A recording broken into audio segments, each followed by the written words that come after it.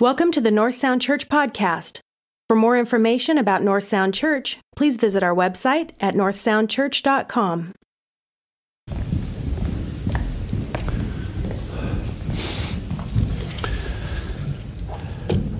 I wanted to share with you, some of you know Dave Leonardi and Susan's mom passed away this week.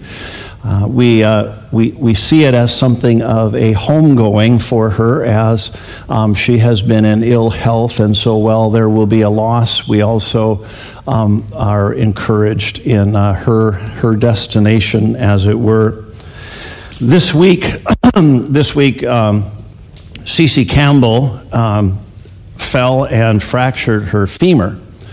And so Cece and Bob sit right where Jack and Sherry are. I don't know if the mantle has fallen on you two there, but that's where they usually sit. And so Cece is in the hospital, in Swedish Edmonds Hospital, and Barb and I went to visit yesterday. And when we went up there, we got into her room, and she shared with us and showed us the injury, as only Cece would. And then we had this wonderful, wonderful, warm visit for 5 minutes, and Cece said, "You can leave now."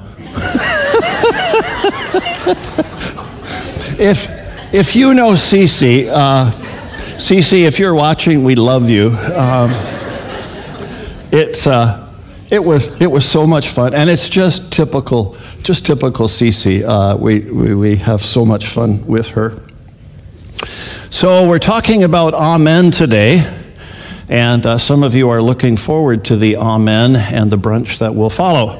But we have been doing the 5 words of worship. The first Sunday, we talked about. Oh, this is not good. This is not good. Abba, thank you, and that's not the Swedish rock group. Jim, where are you? There you are. Not that Abba, Jim. Jim came to us, 10 months ago, and he said, I'm an aeronautical engineering professor at the University of Washington, and I'm going on sabbatical, so you're not going to see us for 5 months, and we're going to be in Stockholm. So I figured you were thinking about the other Abba, because, okay. It's funny, I told Jim, I don't know if I told you this. Sorry, Casey, it's second service, so people don't mind staying a little longer. So there was a chap, I don't know if he is here this morning or not, but he came in and he told me last Sunday, he kind of looked over the room and he told me last Sunday, he said, I want to bring a Swedish band to the church. I want to book it in the church. And I said, I'm sorry, we're a Norwegian church. And he quickly said, Scandinavian. But anyway, where was I, Casey? So first Sunday was ABBA, not the Swedish rock group. Second Sunday, last Sunday was Hallelujah, much better. I can go home now feeling better. That was good. Hallelujah. Does suggest you have short-term memories, though. Anyway, so today we're going to talk about Amen, the third word of worship, and this week it addresses the challenge of doubt in our lives as Christians. So the expression in worship of the Amen has a rich tradition in the Old Testament. It's a spoken response that kind of says what has just taken place is binding for me. So when we say Amen, we're essentially saying, yes, that is binding for me. And what the pronouncement of the word means is an affirmation that it is sure and valid, kind of along the lines of what Casey shared with us earlier. It's interesting, it's used at the end of the first 4 books of the Psalms. I know you don't think of the Psalms as having books, but if you look carefully, you'll see that Psalms, in addition to each of the Psalm, is divided into books, and the books are marked by an expression of amen. So we see it in Psalm 41, verse 13, "Blessed be the Lord, the God of Israel, from everlasting to everlasting. Amen and amen." You know, when we look at the scriptures and we see heroes of the faith, one of the things that we have to realize is that these great heroes of the faith also had their doubts. And I can't tell you how encouraging it is to me when I follow their biographies in Scripture, and the biographies in Scripture share with me that their lives and their doubts are something that I can reflect on regarding my life and my doubts and my challenges in the journey, because they went through it too. And in particular, David was this way. In the Psalms, he's so honest, and his honesty creates an opportunity for us to pray the Psalms when we're struggling, when we're having challenges with faith. For some of you, these words will be words that you'll recognize. Psalm 22, verses 1 and 2. My God, why have you forsaken me? Why are you so far from saving me from the words of my groaning? Oh my God, I cry by day, but you do not answer, and by night, but I find no rest. Originally, those were David's words.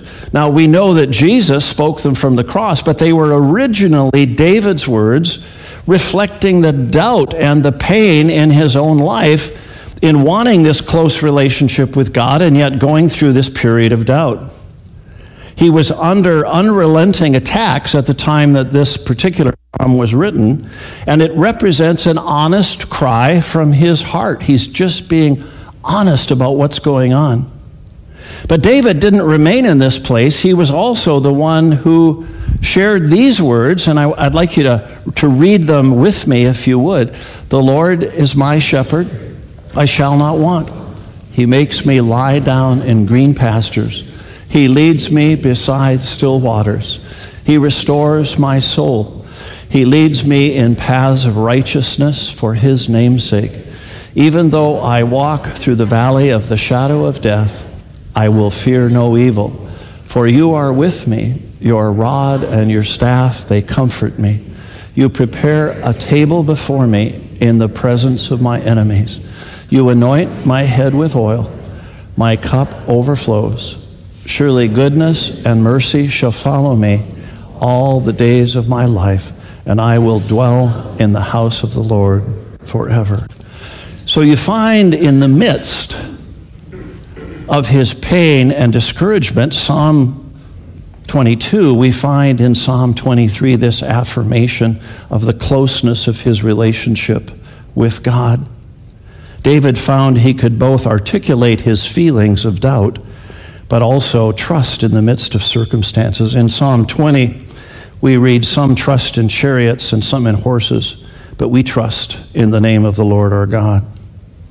So in the Old Testament, this perspective on the amen or the amen is an affirmation of the trustworthiness of God that is now reflected in praise. So God, in spite of the circumstances, is trustworthy, and we express that trustworthiness with the amen by saying, this is true, this is trustworthy, I can believe and follow this. While there are many reasons to trust God, for me there are a couple of things that are particularly meaningful. The first of them is the work of God in the world, sometimes called general revelation. It affirms the hand of God in our world. Psalm 19:1, David captures this thought when he says, the heavens declare the glory of God, and the sky above proclaims his handiwork.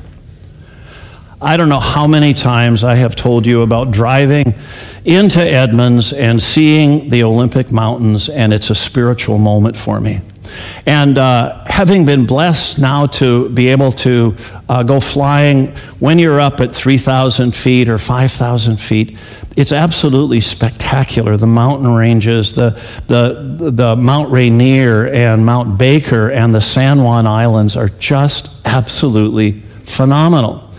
And we know that in the beauty of it, but there's a whole nother dimension, a whole nother depth of beauty that points to the design of God in our world that is just a phenomenal expression of the power and the uniqueness of God in creation. And so I have a brief video for you. I think it's only about 2 or 3 minutes long.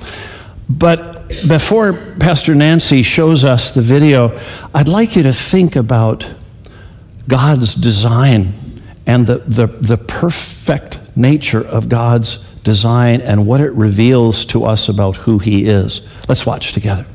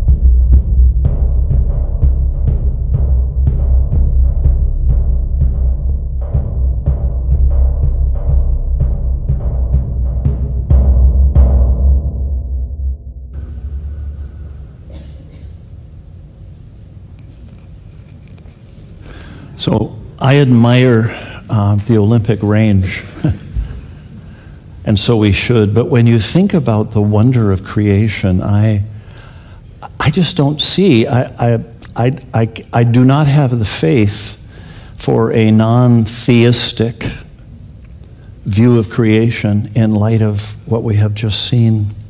Some years ago, I read an article in the scientific journal known as Time magazine.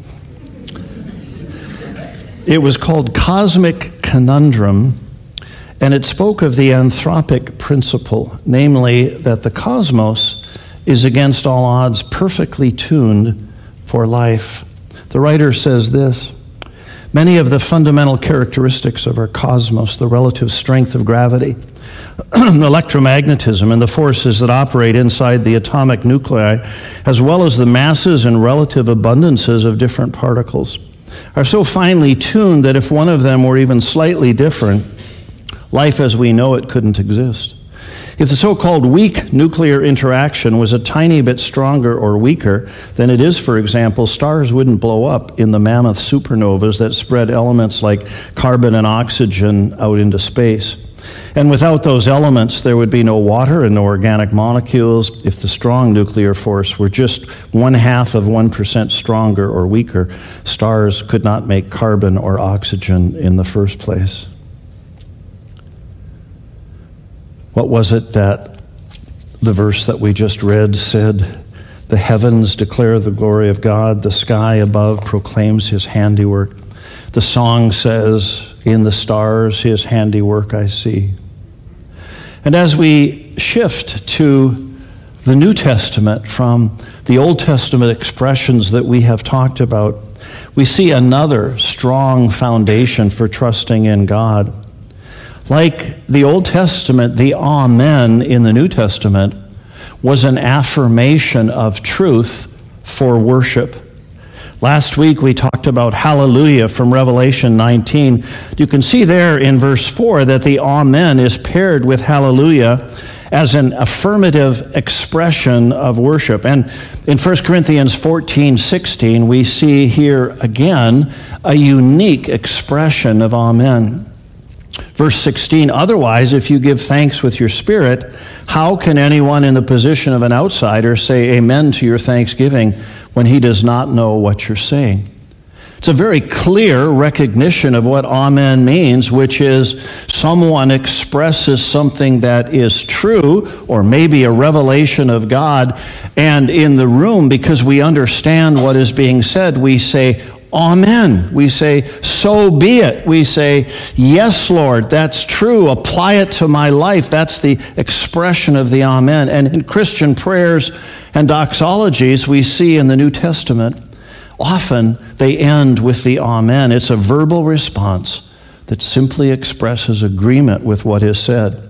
In Revelation 3:4, we see that Christ himself, interestingly, is identified as Amen. Verse 14, and to the angel of the church in Laodicea write, the words of the Amen, the faithful and true witness, the beginning of God's creation. So Jesus Christ is the Amen, the faithful and true witness. He's a reliable witness of God. So how does this affect the doubts that sometimes come into our lives? The truth is, I believe that our faith rises and falls on the person of Jesus Christ. Either he is the Son of God who came to earth some 2,000 years ago, or not. It's as simple as that. I'm going to invite you to stand once again for just a moment, and I am going to ask for your amen to something by repeating it with me if you affirm this in your own heart. Together, we're going to say a statement of faith, an affirmation of truth. The entire thing really is an amen. It's saying, this is true. So let's share this together. I believe in God, the Father Almighty, maker of heaven and earth, and in Jesus Christ, his only Son, our Lord, who is conceived by the Holy Spirit, born of the Virgin Mary, suffered under Pontius Pilate, was crucified, dead, and buried. He descended into hell. The third day he rose again from the dead. He ascended into heaven and sitteth on the right hand of God the Father Almighty. From thence he shall come to judge the quick and the dead. Thank you for your amen towards Jesus Christ, biblical truth, because our faith rises or falls on this. Thank you. You may be seated. So either what we just said is true, or we are of most people deluded, and Sunday by Sunday and Bible study by Bible study and devotion by devotion, we're simply wasting our time. The historical reality was the foundation upon which the Church of Jesus Christ is built. Ours is a reasonable faith. Paul was never afraid to reason about Jesus Christ with others. We read about his time in Athens in Acts 17. So he reasoned in the synagogue with the Jews and with devout persons, and in the marketplace every day with those who happen to be there. When we read the Apostles' Creed, we were reading a statement of truth. And it's a statement of truth, as I said, that is either true or false. And because it's a statement of truth, we can reason about it. Jack has a master's degree in apologetics, and it focuses on this very thing, and that is the fact that our faith is reasonable, and we can sit down and have conversations with other people and not be in fear about them poking holes in why we believe, but in fact, we can affirm the fact that our faith is true, and it's based on facts. In 1 Peter, we're to be able to give a reason for the hope we have in Jesus Christ. Verse 15, but in your hearts, honor Christ as Lord, as holy, always being prepared to make a defense to anyone who asks you for a reason for the hope that is in you, yet do it with gentleness and respect. Always be prepared to make a defense to anyone who asks you for a reason for the hope that is in you, yet do it with gentleness and respect. We've been talking about initiatives at North Sound in the year to come, and one of the things that we're still talking about as elders is something called cultural witness, and if this is something that moves ahead, we'll be sharing more with you about it. Cultural witness is an expression of communicating to our community that the Christian faith is reasonable. We have a reasonable faith, and we're not afraid to engage in the reasonable nature of our faith. But there's something else in this passage. It says, give a reason, but how are we to do it? What does it say? With gentleness and respect. With gentleness and respect. So as we have been talking about cultural witness, what we've been talking about is that if we engage this way in our community with perhaps speakers coming in on the subject, maybe others gathering around in a think tank kind of an environment, our culture has been going to pot, literally, but our culture is also desperately in need of truth, but truth perhaps more reasonable or reimagined than what they have experienced. So reasonable, but also winsome. Reasonable and winsome is how we see ourselves engaging the culture around us. If the heavens are declaring the glory of God is a general revelation, then the life, death, and resurrection of our Lord is special revelation. We read in Galatians 4, but when the fullness of time had come, God sent forth his Son. So what does it mean when we say that Jesus is the Amen and that he is special revelation? Well, there's very little historical doubt, even among secular historians, that a man by the name of Jesus Christ was born in approximately 4 BC. There is not only the New Testament record, but Josephus, the Jewish historian, talks about the life of Christ. And while there is widespread agreement on this point, it's here, after that, where followers of Jesus Christ and secular historians part company. If Jesus is the truth, if he is the Amen, the validator of our faith, then our attitude towards him makes all the difference in the world. I myself find great value in the perspective that one cannot affirm the historicity of Jesus without finding compelling reasons to recognize him as the Son of God. Think about it for a moment. Jesus arrived in fulfillment of prophecy. He led an exemplary life. His teaching was profound. His compassion was unparalleled. His miracles of healing were witnessed by many.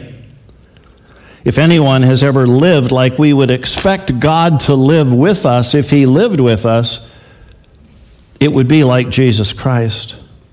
But there's more. He went to a cross. He became the means by which our sins are forgiven. And his followers discovered an empty tomb. He also claimed to be the Messiah. Someone has said that we are ultimately pushed to conclude that either he was who he said to be, the Son of God, or he was a liar. He claimed to be the Messiah, and he wasn't, but that doesn't fit the character we see revealed on the pages of Scripture. The only other alternative is that he was crazy. He was a lunatic, and that he had lost his mind, as some do, believing that they are now the Messiah themselves. But in fact, that does not look like the Jesus we see in Scripture. It seems the most reasonable approach to the historical figure of Jesus Christ is to believe he was the Son of God.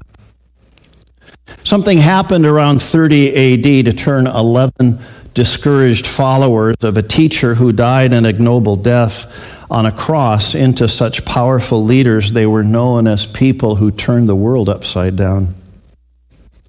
It seems reasonable to believe that it was their witness to the life, death, and resurrection of Jesus and the empowerment of the Holy Spirit. Friends, this perspective won't be compelling to all. Philosophers develop philosophical arguments around philosophical positions. They argue about epistemology, which is how do we know what we know. They argue about metaphysics, how do we know about things that are beyond physics or physical reality. They argue about ethics, principalists that believe that we need to follow principles in our ethical life, and situationalists that say just do the loving thing in any moment. Philosophers are lovers of wisdom, and so they reason about things. But faith, my friends, provides a different starting point. It doesn't mean our Christian commitment is unreasonable, but rather our faith begins with an acceptance of God's revelation.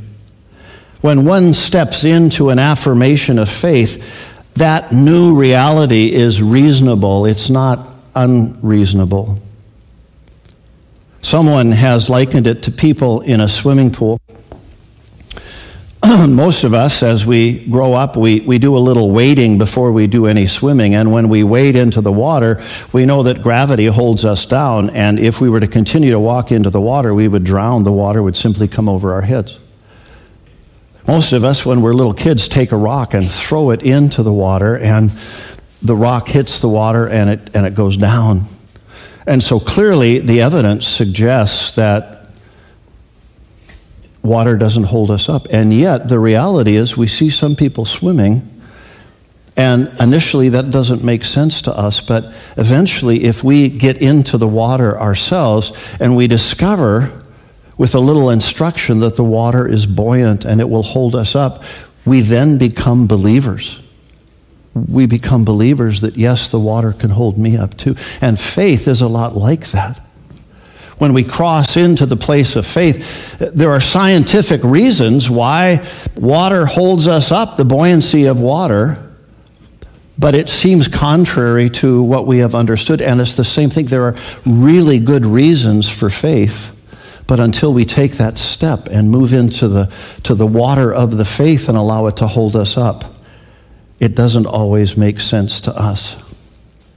As we say in the Amen in our personal and corporate worship, we affirm the truth, the validity for us of what has been said, the worship of God. We also need to recognize that Jesus Christ is the Amen of our faith. In him we find one in whom God has revealed himself. He's the expression of the validity of our faith. As I say, I believe our faith rises and falls on who Jesus Christ is.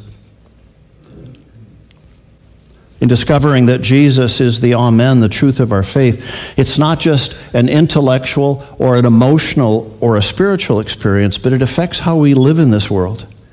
We recognize that we are citizens of two kingdoms because we are. If Jesus is who he says he is and we come to believe, we can't then ignore his call in our lives to be world changers, his call in our lives to be agents of the kingdom of God as a church and as individuals. It profoundly affects our lives if we believe it's not just an intellectual thing. We are now in a place where we need to become people of the kingdom.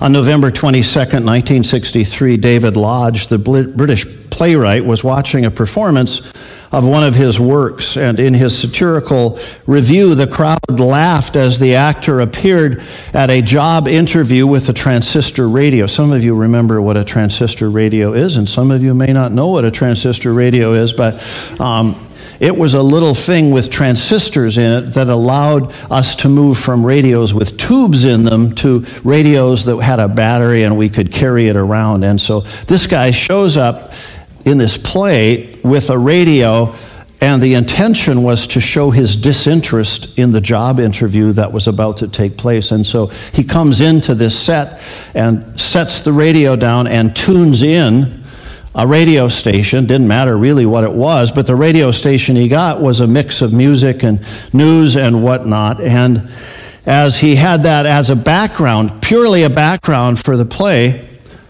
the announcer on the radio unexpectedly came on with breaking news and said, "Today the American president, John F. Kennedy, was assassinated." Amidst the gasps from the audience, the actor turned off the radio, but it was too late. The artificial world of the theater was suddenly flooded with the reality of life, and one world broke into the other. And friends, when we become followers of the risen Jesus Christ, we enter into the world of reality, the true world. We move from the world of the now into the world of the not yet, where we commit our lives to God's purposes. C.S. Lewis said, "If you read history, you will find that the Christians who did most for the present world were precisely those who thought most of the next. Believing that Jesus is the Amen of God changes everything about our lives." Frederick Buechner observes this. He said, "If the world is sane, then Jesus is mad as a hatter, and the Last Supper is the mad tea party. The world says, mind your own business, and Jesus says, there's no such thing as your own business. The world says, follows the wisest course and be a success, and Jesus says, follow me and be crucified. The world says, drive carefully, the life you save may be your own, and Jesus says, whoever would save his life will lose it, and whoever loses his life for my sake will find it. The world says law and order, Jesus says love. The world says get, and Jesus says give. In terms of the world's sanity, Jesus is as crazy as a coot, and anybody who thinks he can follow him without being a little crazy too is laboring less under the cross than under a delusion. We are fools for Christ's sake, Paul says, faith says. The faith that ultimately the foolishness of God is wiser than the wisdom of men. The lunacy of Jesus is saner than the grim sanity of the world. It's one thing for us to talk about Frederick Buechner and C.S. Lewis and Charles Spurgeon and Billy Graham. But I think most of us are more effectively impacted by the faith of those that are near us, the faith of those with whom we are in a relationship, whose lives serve as examples to us. In that regard, I think of dear Joanne Schradel. We had the memorial service a week ago, Saturday, for Joanne. And Joanne had been part of the North Sound Church, and I think just about every time I talk about a memorial service, I say I wish we could do memorial services before people die, because we learn so much about their lives, and we wish that we could talk to them about their life. Joanne was an amazing lady. She made cookies every week for the NAMI support group, the mental health support group here at North Sound. And she made hundreds of cookies for our service in the park every year. She was an amazing lady. Her smile was one of her great characteristics. And she had a wonderful, wonderful sense of humor. Before she was diagnosed with cancer, Barb and our grandson Ethan was visiting with her. Ethan is 6 years old. And as they were visiting together, they had a conversation, and Ethan discovered that Joanne, who liked candy, had candy hidden in different places in her living room and kitchen area. And so Ethan made himself at home and found these stashes of candy. And while he was doing that, Barb and Joanne were having an adult conversation. And in that conversation, Joanne mentioned that she was having pains in her abdomen area. Ethan at a 6 years old. Perhaps he's like other 6-year-olds, but I'm amazed that when you ask him a question, they don't answer. But if it's something they want to hear, they hear it. Have you noticed that? It's amazing. And so Ethan heard that comment by Joanne, and he comes bounding into the living room where they're sitting and says, 6 years old, says, "Joanne, are you pregnant?"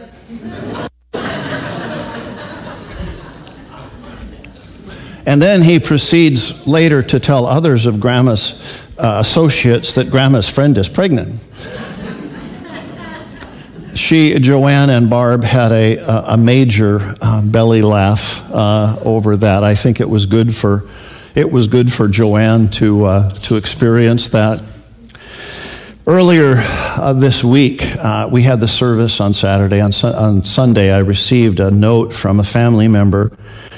They had found a poem that had been written by Joanne just a few months before her diagnosis of cancer.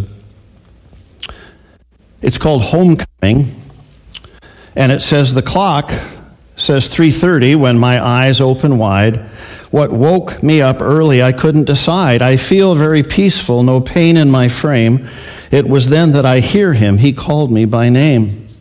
I rose quickly to meet him, no time for goodbyes, and when my tears started, they were wiped from my eyes. There's family, friends, laughter, just happiness near. The word separation isn't allowed here. My life scans before me, and joys grab my heart. With his words, faithful servant, never more will you part. Day one in eternity. And what's that to me? Choirs raise the hallelujah, and Jesus sings with me." Let's pray together. Lord, we thank you this morning for the truth that Joanne lived out in her life to the last moment, the inspiration she gave to us. But Lord, we recognize that hope was in you. And you are our amen. And we thank you, Lord, for the truth of your life, your death, your resurrection, even as now we celebrate that truth around the Eucharist with a great thanksgiving. In Jesus' name, amen. We invite you to join us for a service of communion before we close this morning. This is the Lord's table, not the table of North Sound Church. So if you're a follower of Jesus Christ, we invite you to join us for communion. In a moment, I will take the communion elements and we will serve this section and then the center section and then this section as well. In preparing our hearts for communion, we like to take a moment to look inside and to see how our vertical relationship with God is doing and how our horizontal relationship with others is doing. So I invite you to stand with me. And for a moment, before we do the prayer of confession together, I'd like you to think about your relationship with God and your relationship with others. And if there needs to be something done to restore either of those relationships, to take a moment in the quietness of your own heart to do that, and then we will have the prayer of confession together. So friends, let's humbly confess our sins to Almighty God.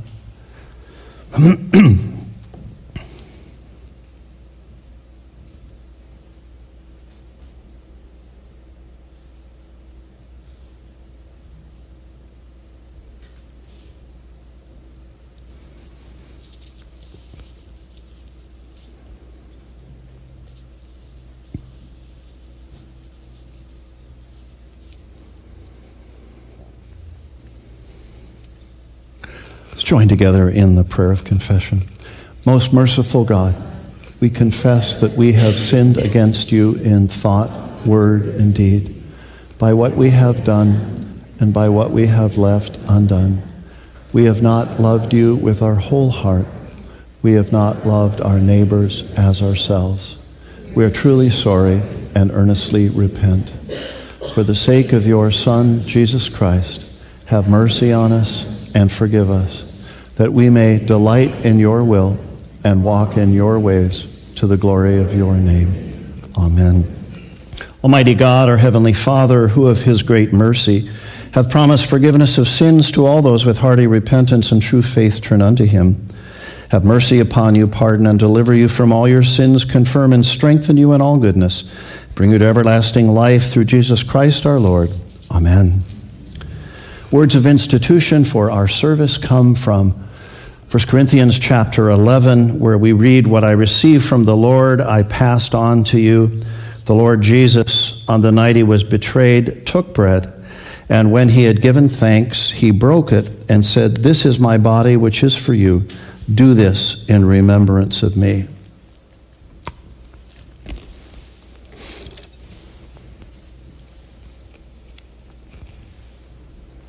The same way after supper, he took the cup, saying, "This cup is the new covenant in my blood.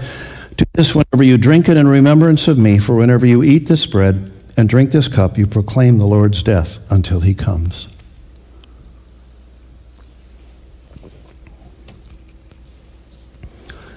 Lord, today we thank you. We thank you that you are our Amen. We thank you for the truth of your life, your death, your resurrection. We thank you for sending your Holy Spirit to be with us.